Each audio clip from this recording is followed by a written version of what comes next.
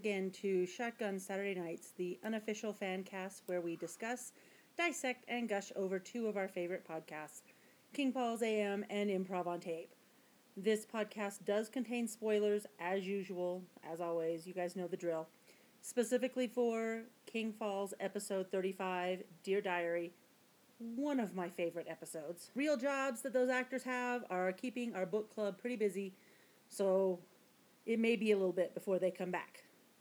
Anyway, if you haven't caught up on King Falls by now, I don't know what to tell you, other than go listen. Anyway, I know I said I was going to try and not be as much of a Debbie Downer with current events as I had been in the past. And I do fully intend to keep that. However, I would like to start out this episode's current events with giving a resounding fuck you to everyone in 2016 who told me I was overreacting. Really? I was? Every last one of you people can kiss my fat white ass. Thank you. Anyway, as I know you guys are all aware by now, Supreme Court had a decision leaked that they are planning to overturn Roe v. Wade. Yeah, who knew that The Handmaid's Tale was a guidebook? I sure didn't when I read it. I am not ashamed to say that when I found this out, I lost my shit. I went bat crap crazy. Not gonna lie. In fact, I'm pretty angry that more people didn't lose their shit over this. Yeah. And I was at work. So, losing my shit at work over Roe v. Wade being overturned, not a pretty picture. It's a good thing I have an office all to myself where I can close the door. I will do my best to remember to put it in the show notes, so if you want to skip past this part, you can. But I am going to kind of go off on a tangent here. I hope you all listen, but again, feel free to fast forward, skip past this part. I'm not going to force this on you. So let's just start out by, what the fuck? What the actual fuck? Republicans have spent decades stacking the Supreme Court with far-right, fascist, ultra-conservative, fake Christian judges who they all knew, all of them knew, that every single fucking one of these judges, regardless of how many times they lied during their Supreme Court hearings, were planning on overturning Roe. And that dirty, heinous, anti-woman bitch, Susan Collins, who says, "Oh, that's not what they told me during our private meetings in my office, and not what they said when they were under oath." Bullshit, bitch. Bull fucking shit. I don't care what they said. The people knew they were lying. Where were you? Don't pretend you didn't know they were out and out lying. Every last one of them. You're a piece of shit, Susan. A piece of shit. And you need to be voted out of fucking office as soon as fucking possible. And every single last one of those judges who lied under oath needs to be impeached. They need to be held accountable. If any of us lied during a job interview, and let's face it, that's what those hearings are, it's a job interview. If any of us had lied during our job interviews like that, first of all, we wouldn't have been hired. But if we had been hired, and then it was later found out we lied, we would be fired on the spot. So no, I'm not even playing. Some shit needs to be done. And if you want to investigate who leaked this, fine, go ahead. Do what you got to do. Do your due diligence. But let's focus on the bigger picture. Let's focus on what's really important here. The assholes who are out there voting to ban abortion are the exact same ones voting against things like universal health care, parental leave, affordable child care, school lunch programs, anything that will help these children and these families after they're born. And why? Because it isn't about children. Not at all. It's not about children. It's not about babies. It's not about family values. It's not about the right to live. Bullshit. It is 110% about control. That's all it is. They want power and they want control. They want to keep women where they think we belong, barefoot and pregnant, keeping us stupid so that we do what our husbands tell us to do and vote how our husbands tell us to vote, creating more Republican voters who are too stupid to know the difference. Now, I am 51 years old. So, obviously, having an abortion is not something that I personally need to worry about. I am no longer of childbearing age. It does not affect me. But it does affect people that I know. It affects friends. It affects family members. It affects their friends. It affects coworkers. So just because it doesn't affect me doesn't mean I'm going to sit idly by and ignore it like so many people are going to do. They're going to sit at home on their couch and throw up their arms and go, "Oh, this is horrible. What a horrible bad thing they're doing to American women. Blah, blah, blah, blah, blah, blah, blah," and change the channel and move on because it does not personally affect them. And that's fine. If it doesn't affect you, it doesn't affect you. I get it. And a lot of things people don't really concern themselves with if it does not affect them directly. And I'm talking to men here specifically on this one. I know y'all don't get abortions. I get it. You do not have the equipment to get one. But are you willing to sacrifice the lives of your daughters, your nieces, your wives, your girlfriends on the altar of back alley abortions because you just didn't care enough to pay attention? It's just something to think about. But also keep in mind that just because this doesn't affect you personally, it will lead to other things. But it's not just about women, and it's not just about abortion. Roe was decided in 1973. The justices on the bench at the time were smart enough to realize that based on the 14th Amendment, it wasn't about abortion itself. It was about a woman's right to privacy, her right to make private medical decisions that affected her and her body. But it's also not just about Roe. It's about all of those privacy decisions that we are allowed to make without government interference. I'm going to give you a brief history lesson, and I apologize, it may go off the rails, because what about anything I do or say doesn't go off the rails? So again, I hope you're sticking around for this. In 1974, the ACLU created the Reproductive Freedom Act to defend and explain the right to choose.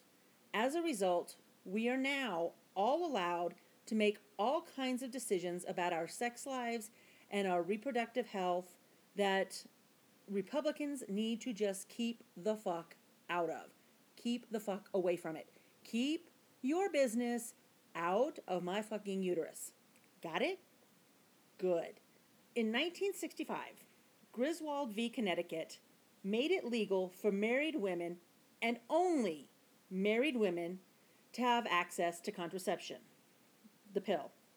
And I will use contraception, the pill, and birth control all interchangeably, even though we know that there are more than one form of contraception.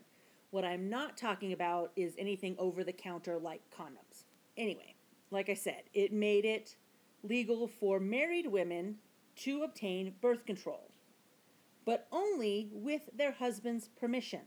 So if you're married and you don't want to have any more babies, your husband has to tell your doctor that it is okay for you to go on the pill. And again, like I said, this is only married women. It wasn't until another Supreme Court case, Esteban versus Baird, and I apologize if I mispronounced that because I'm sure I did. in 1972 that single women were legally allowed to obtain birth control. That's right, girls. If you were single and ready to mingle in prior to 1972, you had to either count on your partner to wear a condom and keep it on and wear it properly, or you risked getting knocked up. I'm just saying. But just to reference this, it wasn't until 1971 when the goddess Ruth Bader Ginsburg argued Reed versus Reed in front of the Supreme Court, and it was a case about inheritance and equal protection under the law under the 14th Amendment. Until that win, most banks would not even issue a credit card or a checking account to a woman without her husband's permission. You could have a job, you could have your own money, but you could not have a bank account and you could not have credit unless your husband gave you permission. 1971, that's the year I was born. So that was only 51 years ago. Anyway, back to 1973. Roe was based on this same right to privacy. And why the right to privacy? Because the Constitution still, to this day, does not guarantee the right to gender equality. Not for women, and certainly not for anybody who identifies as other than cisgender male or female. We are still not guaranteed the same rights to autonomy over our own bodies as men in this country. So anyway, now that we have access to birth control, pregnancy-related deaths due to abortion have dropped from 17% to below 1%. More women were going to college. More women were joining the workforce.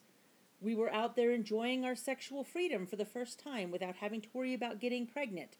We didn't have to worry about leaving our jobs because we were pregnant. Because yes, in the 70s, if a woman got pregnant while she was working, she could be fired. And if she wasn't fired, she was still expected to quit her job so that she could stay home and take care of the babies. The far right and the radical Christian groups didn't like this shift, and they began to politicize abortion and try to overturn Roe. Remember all those bombings in the 80s of abortion clinics and Planned Parenthoods, or when doctors who were performing abortions were threatened or even murdered? Probably not. And why? Because this is something that is not taught in history. Like, we don't teach anything relevant in history. And now, not only can we not teach slavery, and we can't teach the Holocaust, and we certainly don't teach about, LGBTQ history, but we don't teach this either. We don't teach anything related to women. Even women's history is fucked up because it's not taught, and it's not taught correctly. Anyway, in 1992, Planned Parenthood versus Casey upheld a woman's right to an abortion, but it made it more difficult.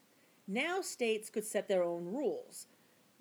So laws are now being passed, or were at this time being passed, that limited public funds for abortion clinics and reproductive care, putting that burden on either the patient or private health care. It required waiting periods. It required multiple trips to different doctors because they had more than one doctor had to confirm you were pregnant and that, yes, it was okay for you to have an abortion. In some states, it even required counseling to make sure that you were mentally able to have an abortion. This disproportionately affected women living in rural areas, poor women, and women of color who already had difficulties receiving any kind of reproductive care. In 2000, the abortion pill was introduced. Now, you would think this would make it easier. All a woman had to do was go to her doctor's office, get a prescription, go to her local pharmacy, pick it up, go home, and in the privacy of her own home, take this medication and have a medically induced abortion instead of a surgical procedure. But no. Again, states and far-right, whack-job, religious conservative groups couldn't accept this either. Most states required that a woman would have to take this pill in her doctor's office or at a hospital in front of a doctor. Then, in 2010, the Affordable Care Act was passed. Obamacare, as most of us prefer to call it. This provided affordable and even free birth control for everybody, for all women. No more co-pays. But now you could get birth control pills for free. This is great. The abortion rate went from roughly 1.5 million in 1990 to just around 90,000 or 900,000, in 2011. Huge decrease, more than half. Then in 2019, 25 abortion bans and restrictions were enacted. Why would this happen when the abortion rate was going down and why it was at a record low? Because, and here's been my point the whole time, it's not about abortion. At all. It never really was. Then in 2021, the Supreme Court refused to block the Texas law banning abortions after 6 weeks and the bounty hunter provision enabling private citizens to collect up to $10,000 for turning in anyone receiving, aiding in, or performing an abortion. And more of these laws are coming. Remember Griswold, where they legalized birth control based on a woman's right to privacy? So what happens if they take away our right to make private medical decisions that affect our bodies, like getting an abortion? Griswold falls under that same principle. What's next? They take away our right to birth control? How about our bank accounts, our jobs, our ability to go to college, our ability to go to high school, our right to vote? All of these things can easily be taken away for women because, again, as women, we are not guaranteed the same constitutional equal rights that men are guaranteed. But here's the thing. It's not just women. On June 12, 1967, the Supreme Court issued its ruling on Loving v. Virginia. This struck down any laws that banned or prohibited interracial marriage as unconstitutional. In 2003, the Supreme Court finally decriminalized homosexuality with Lawrence v. Texas, making it so that it is no longer illegal in Texas and 13 other states to be homosexual.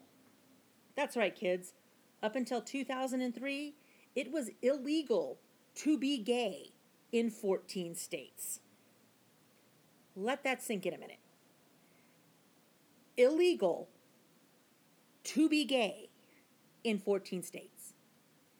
If you were gay in one of these states, and I apologize, I did not list the states down, you could be arrested.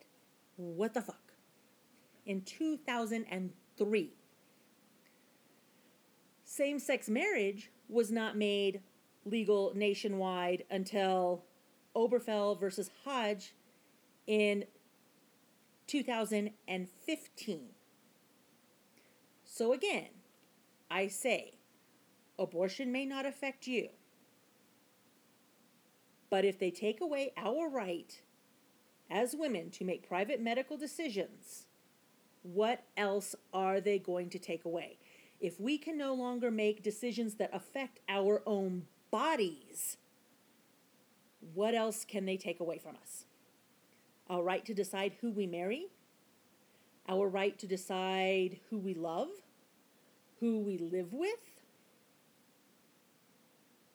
Senator Mike Braun of Indiana is already saying that it was wrong to legalize interracial marriage and wants that decision given back to the individual states, not the federal government.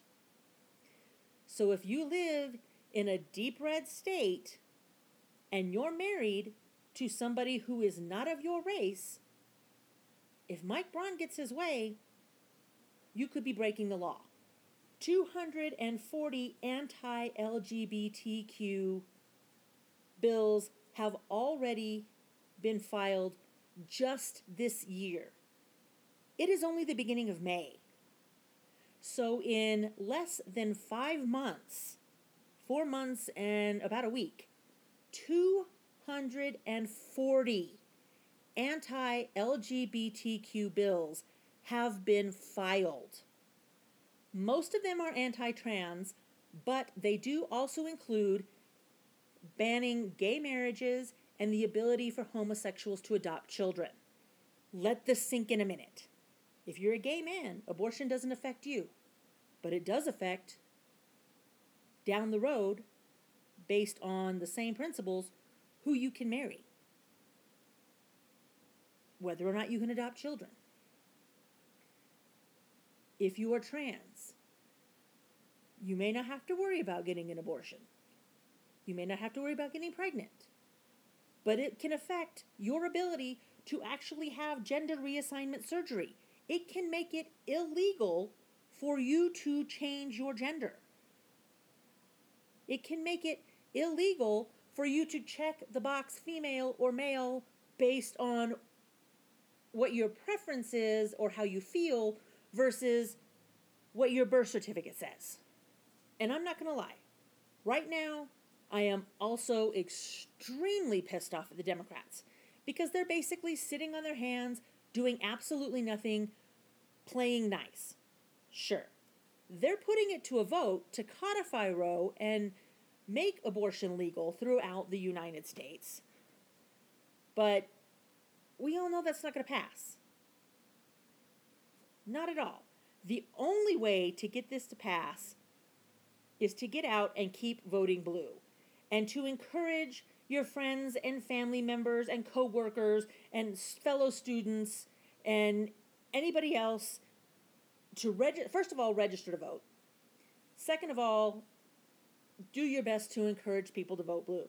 Don't go out there and strong arm them. We are not the Republican Party, although sometimes I think they do have a few things right, like their ad campaigns sure as shit do get people's attention. But yeah, anyway, it's all about voting. Don't stop fighting. Even if it doesn't affect you directly, it may affect your friends, it may affect your family, it may affect your children or your grandchildren or your spouse or your co-workers, members of your church. Just, you don't know who it can affect because not everybody tells you. Even your best friends don't necessarily always tell you everything. So, just like I said, get out there, vote, keep voting blue. Don't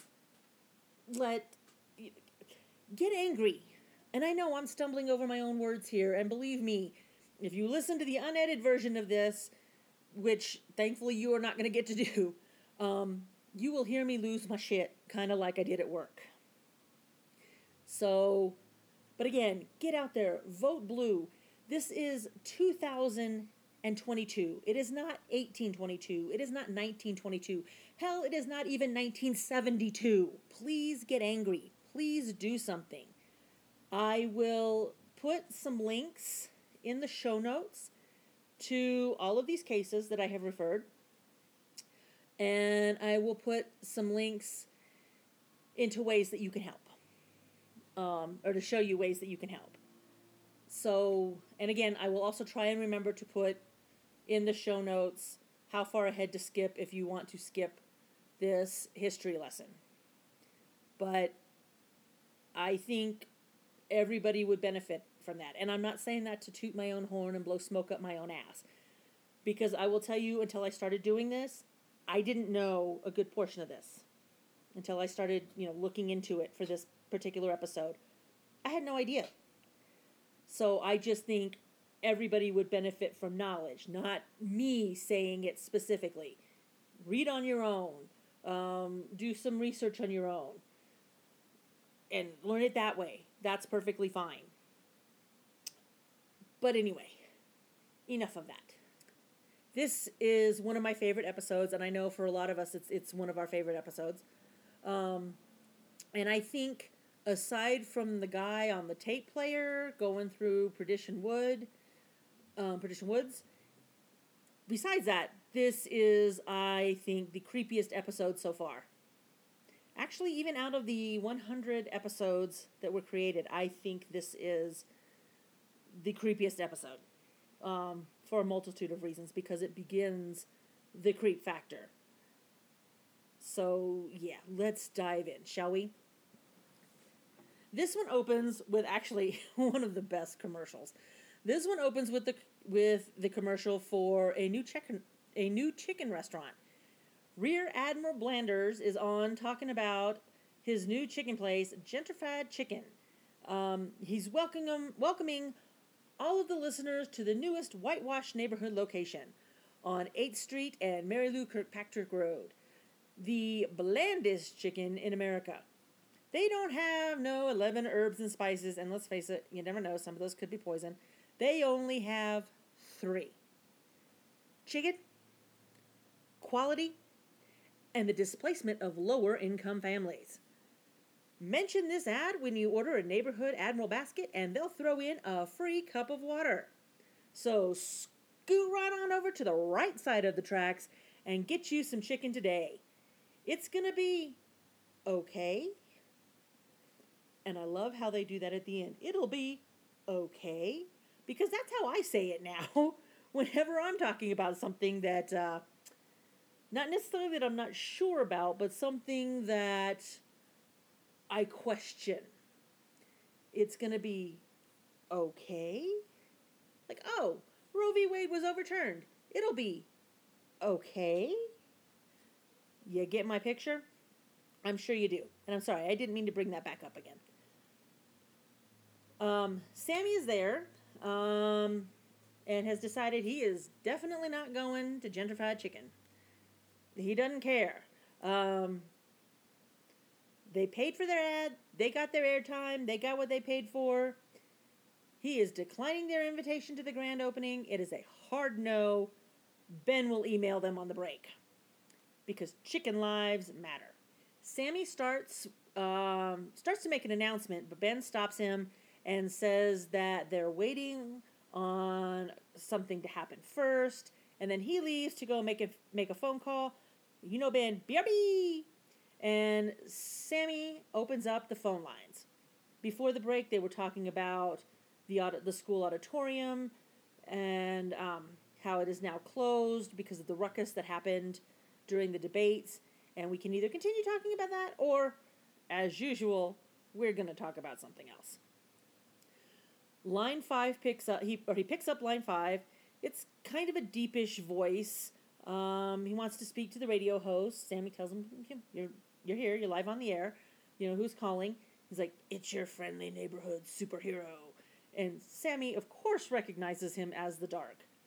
He starts to say something, but the Dark, as usual, interrupts him and telling him that there are 2 perps zip-tied to a vending machine filled with Funyuns outside of the Benton Dent.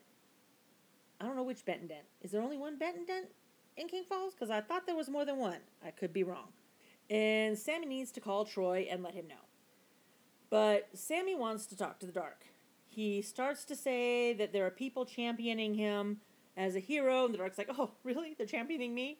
I need to talk to these people because little old me. Sammy calls him Mr. Dark, but Mr. Dark is his father. And there are a lot of other people, Sammy included, who actually doubt him and his validity.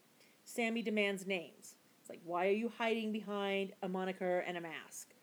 And the Dark would love to ease Sammy's fears.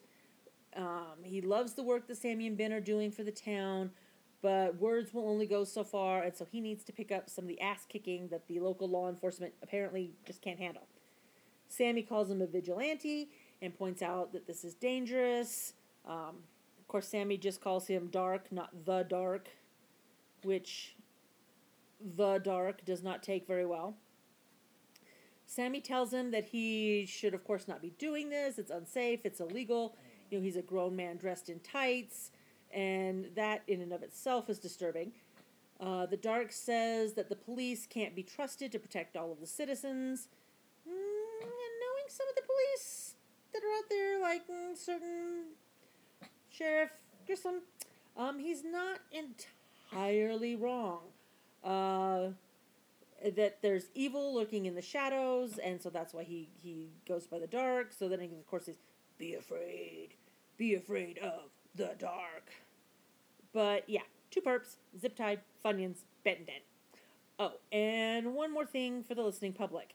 As long as evil lurks in the town, he will be out there to defend the town, and also stay away from the abandoned warehouse near Mix's Rubber. There's some super bad juju out there. Of course, he doesn't explain said super bad juju. And until next time, and Sammy asks him not to say it, but of course he says, be afraid of the dark. And he hangs up the phone, leaving Sammy to just wish that once he could take a sane, rational caller. Somebody coming in to ask about the traffic, or to talk about cute, lovable puppies. And don't we all want that sometimes? Not when we're listening to King Falls, but don't we all want that sometimes? Just normal, rational behavior. Line 13. It's a female voice. She asks if this is a radio station and if she's on the air, and of course, she is. She seems very confused. She tells Sammy that she was supposed to call. Sammy makes a joke that really doesn't land very well. Anyway, she says that she's new in town. They talk about how nice King Falls is, just making me want all the more to go move there. Sammy asks her name, and it's Debbie. He asks if there's anything in particular that she's calling about. She says that she was told she was supposed to call tonight at this time, but she doesn't know why. She asks Sammy if he knows, and of course, why would he know? He wasn't the one who told her to call. He wants to know who told her to call. Ben walks in. Sammy introduces the two. She's not the person Ben was waiting on. He's waiting for a call, but not from Debbie. He doesn't know her. And he wants to know why everything is so weird. Like, why did it get so weird? She says again she was given this number, this date, and this time to call. She was hoping, of course, that they would be able to help clear things up. She doesn't know who told her. She doesn't know why they told her. It was in a book. And no, not a phone book, Ben. Sammy asks her who gave her the book. Of course, she doesn't know who gave her the book either. They talk about how she's new in town. Or talk again about how she's new in town. How she's lonely. It's kind of scary being in a new place. Sammy's like, look, I get it. Moved here, a little over a year ago myself. But it does get better. He loves King Falls. And sometimes some weird supernatural shit happens, but otherwise he loves the place. Ben calls King Falls a hotbed for paranormal activity, and Sammy's like, yeah, can we say alleged? And no, you can't really say alleged when you just said there was supernatural activity taking place there. Pick a side, Sammy. She asks what kind of stuff. Like, is it stuff in books? And Sammy backpedals a bit like, okay, weird, maybe not weird, more like peculiar. Anyway, back to why she's calling. She did not know they were a late night talk show. It all ties together, though, somehow. She's just trying to figure out how.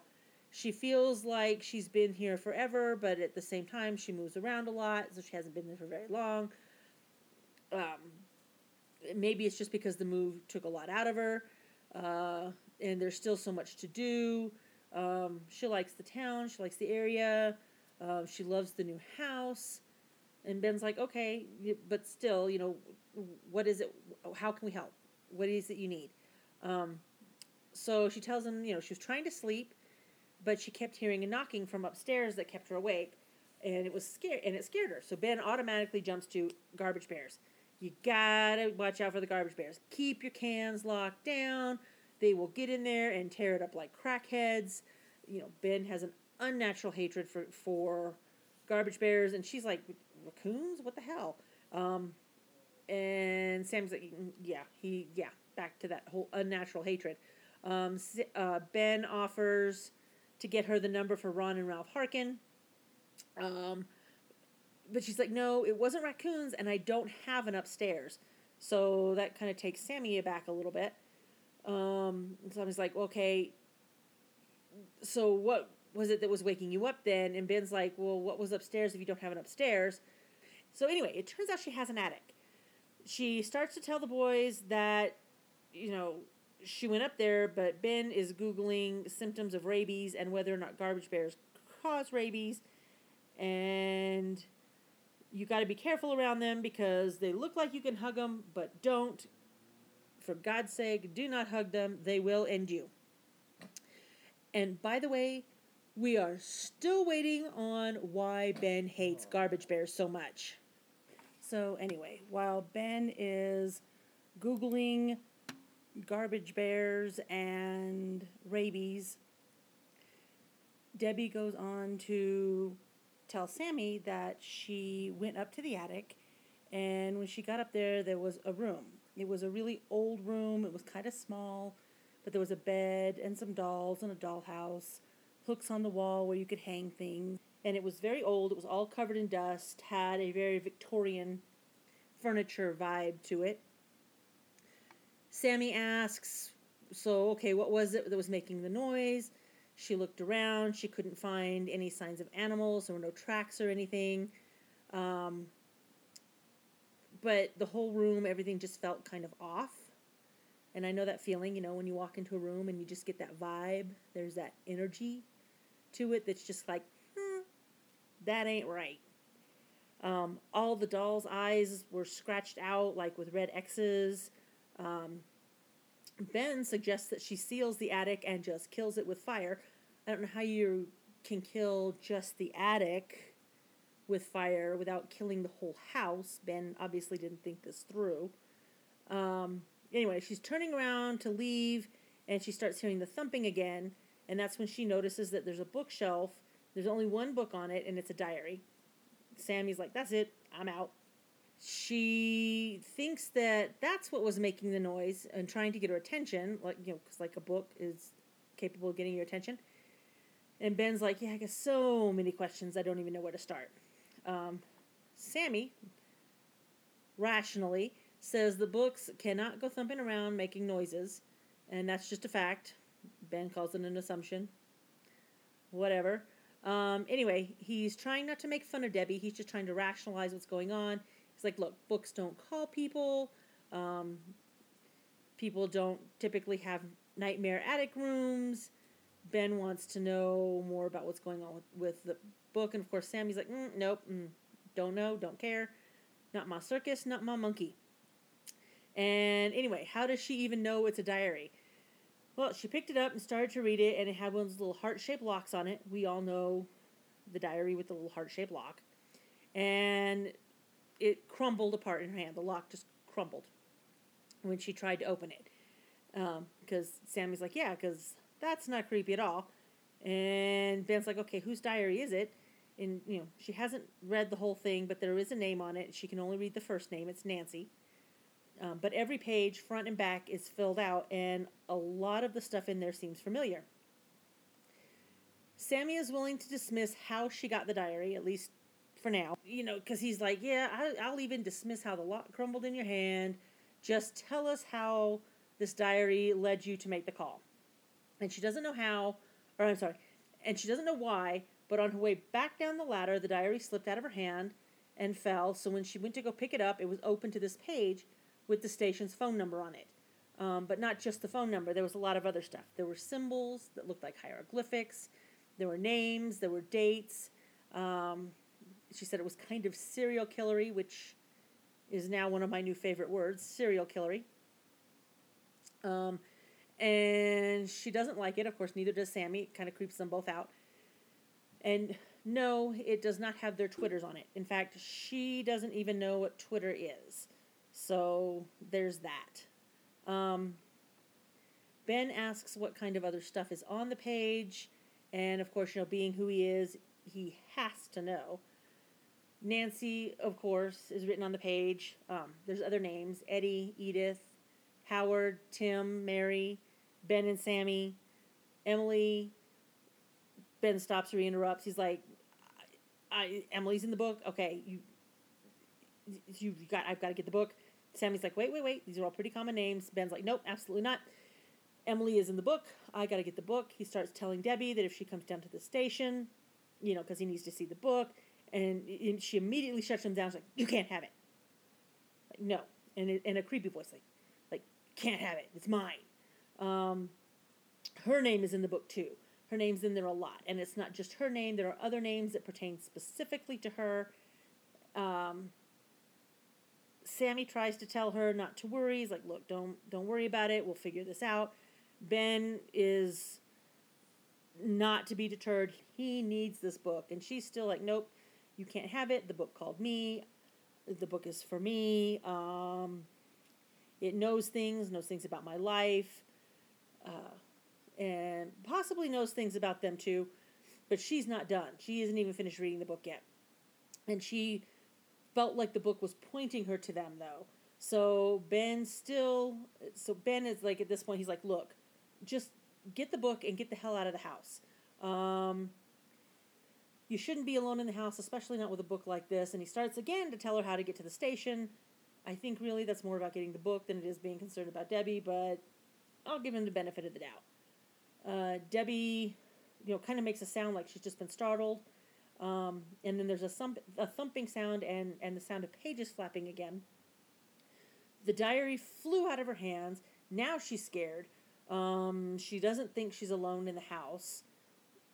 She starts to pray, and there's a crashing sound. Sammy's like, that's it, I'm calling Troy. Ben gets her address. She is at 1428 Old Sycamore Canyon Lane.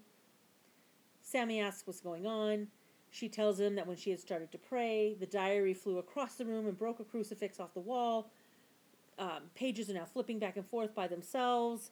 It's in the corner of the room, over by the door, so she can't leave. She can't get out of the room. Ben recognizes the address. He's like, Sycamore Canyon Lane. Like, yeah, I know that place. And he even knows which house it is. It's the one with the flat roof. He tells her, he's like, okay, something clicks in his brain. He tells her, he's like, Nancy, say the name Nancy Fletcher. And so she questions him, but she says it. She says Nancy Fletcher. The book slams itself against a wall. Sammy asks, being new to town, of course, who is Nancy Fletcher, and why did it do this? Ben tells Sammy that, it's not a good thing. The diary must have belonged to her. Sammy does have Troy on the phone, or did get Troy on the phone, rather. It's his night off, but he's on his way up. Debbie says the book has stopped, and it opened up to a page. It's right there in front of the door, and she's asking, why did it do that when she said the name? And, of course, legend has it that back in the 1950s, her family had moved to this subdivision. Nancy's family had moved to this subdivision. She was a little girl. She used to play in the circle with her friends and her sisters until one day she didn't. She disappeared. And this is apparently her diary. Okay, but how did it have the station's phone number and their names in it? Yeah, because this was in the 1950s. Debbie asks, please tell me the story has a happy ending. Sammy, of course, interjects, asking if they ever found her. Ben says, not alive. The man at the end of the street did something. We don't know what. Thankfully, he does not go into detail with what happened. Although, aside from, the obvious, I do have some theories. Anyway, Debbie interrupts. Something has begun to leak out of the diary. Ben asks, can she get out of the room? Are there any windows or anything? She's freaking out. No, whatever it is, it's spreading. Shadows are coming out. Ben is hollering at her to just get the heck out of the room, get the heck out of the house. Sammy's like, okay, I can hear the sirens through the phone. Troy's on his way. Can you see the lights? And she starts to say that no, she can't see only lights, and then her voice changes into only darkness. Ben is now, at this point, begging her to get out of the house. She continues in the creepy voice. The man, he's here. The darkness is spreading. It's taking hold. He came for her, and me, and now you. And the voice then becomes, very monstrous and very ominous. And continues, it's like, come, get the book, Ben. You wanted to talk. Me too. We're watching Ben. Come get the book. It knows all. It is all. Sammy tells Ben to hang up the phone. The voice continues, I'm waiting. We're waiting. Ben asks, how do you know? And the voice concludes with, see you soon, Benjamin Arnold. Ben naturally loses his shit. And quite frankly, I would have lost my shit at that point too. And I apologize if you just heard the motorcycle drive past. My neighbors are extremely loud and obnoxious sometimes. Anyway, Ben loses his shit. How did she, Debbie, or the monster, or whatever it is, know, what was going on? Sammy's trying to calm everybody down and trying to get Ben to sit down. He's about to cut to a commercial so that they can figure everything out. When the phone rings, it's Troy. Sammy's like, oh my God, did you find her? Did you find Debbie? Is she okay? What's going on? And Troy's like, all right, haha, very funny, guys. You're lucky I'm not on duty tonight, or I'd be giving you guys all citations for, disturbing the peace. Sammy is very confused. He's like, there ain't no girl, there ain't no house, there ain't no nothing. He's at the end of a dead-end road with nothing but empty lots. And Sammy had better be the one to call Loretta and explain, because she already thinks Troy has a thing for Abigail Wentworth down at the 24-hour supercenter. So basically, Sammy is getting Troy in trouble for dragging him out in the middle of the night. He's in trouble with Loretta. For as much as I want to meet Loretta, or wanted to meet Loretta, and think that Loretta is very much the heroine of her own story, I forget sometimes how jealous she apparently is based on some of the things that Troy says. I don't know if I like that aspect of her, but I still would have really liked to have met her. I don't think Troy has ever given her a reason to be jealous. He doesn't seem like that kind of a guy. But I want to know this backstory. Ben is confused. He's like, no, or what's going on? We've been talking to this girl. What the hell? But Old Sycamore Canyon was a subdivision, but it's been gone for years. Sammy starts to explain, what they were doing and what was going on, why they called Troy. But there is, in the background, very ominous laughter. Troy hears it and he's like, oh yeah, that's real cute, guys, trying to freak me out with this ventriloquism act of yours. That's not us, dude. So Troy grabs his mag light and he, of course, being Troy, goes to investigate. And then he sees that there is a nightmare shadow tornado, and he is not sticking around to find out what the hell happened and what the hell's going on. And then that laughter comes back, and we hear Troy beating feet to get back to the car. He is legging it. He is out of there. And that is where this episode ends. So we end this episode with shadows, with Debbie, with a creepy diary, a subdivision that no longer exists, and a horror story about a murdered child. This is not an uplifting episode. Next episode, I'm hoping, will be much, much better. Anyway, I've got no recommendations. I've got a few things that I'm starting to listen to. And as soon as I get a couple more episodes in, I will let you all know. Don't forget to hop on over and check out 90 Degrees South. There's only a couple episodes left. And I don't know about you all, but my ass is on pins and needles waiting to find out what's going on and who the murderer is and can what happened in the end of the last episode really happen, and is that a thing? Can we do this now? Anyway, this has been Shotgun Saturday Nights. It is recorded and edited by myself. Our opening is Get Ready by Fezline Studios, and our closing music is The Slumber of the Blackwoods by As Above, So Below. Follow us on Twitter at ShotgunSammy71, Shotgun Saturday Nights on Facebook, or email me your questions at shotgunsaturdaynights@gmail.com. Don't forget to like, share, and review. It really does help. And anyway, everybody have a great night. Have a great week. I will see you in a few weeks, and we will talk about episode 36.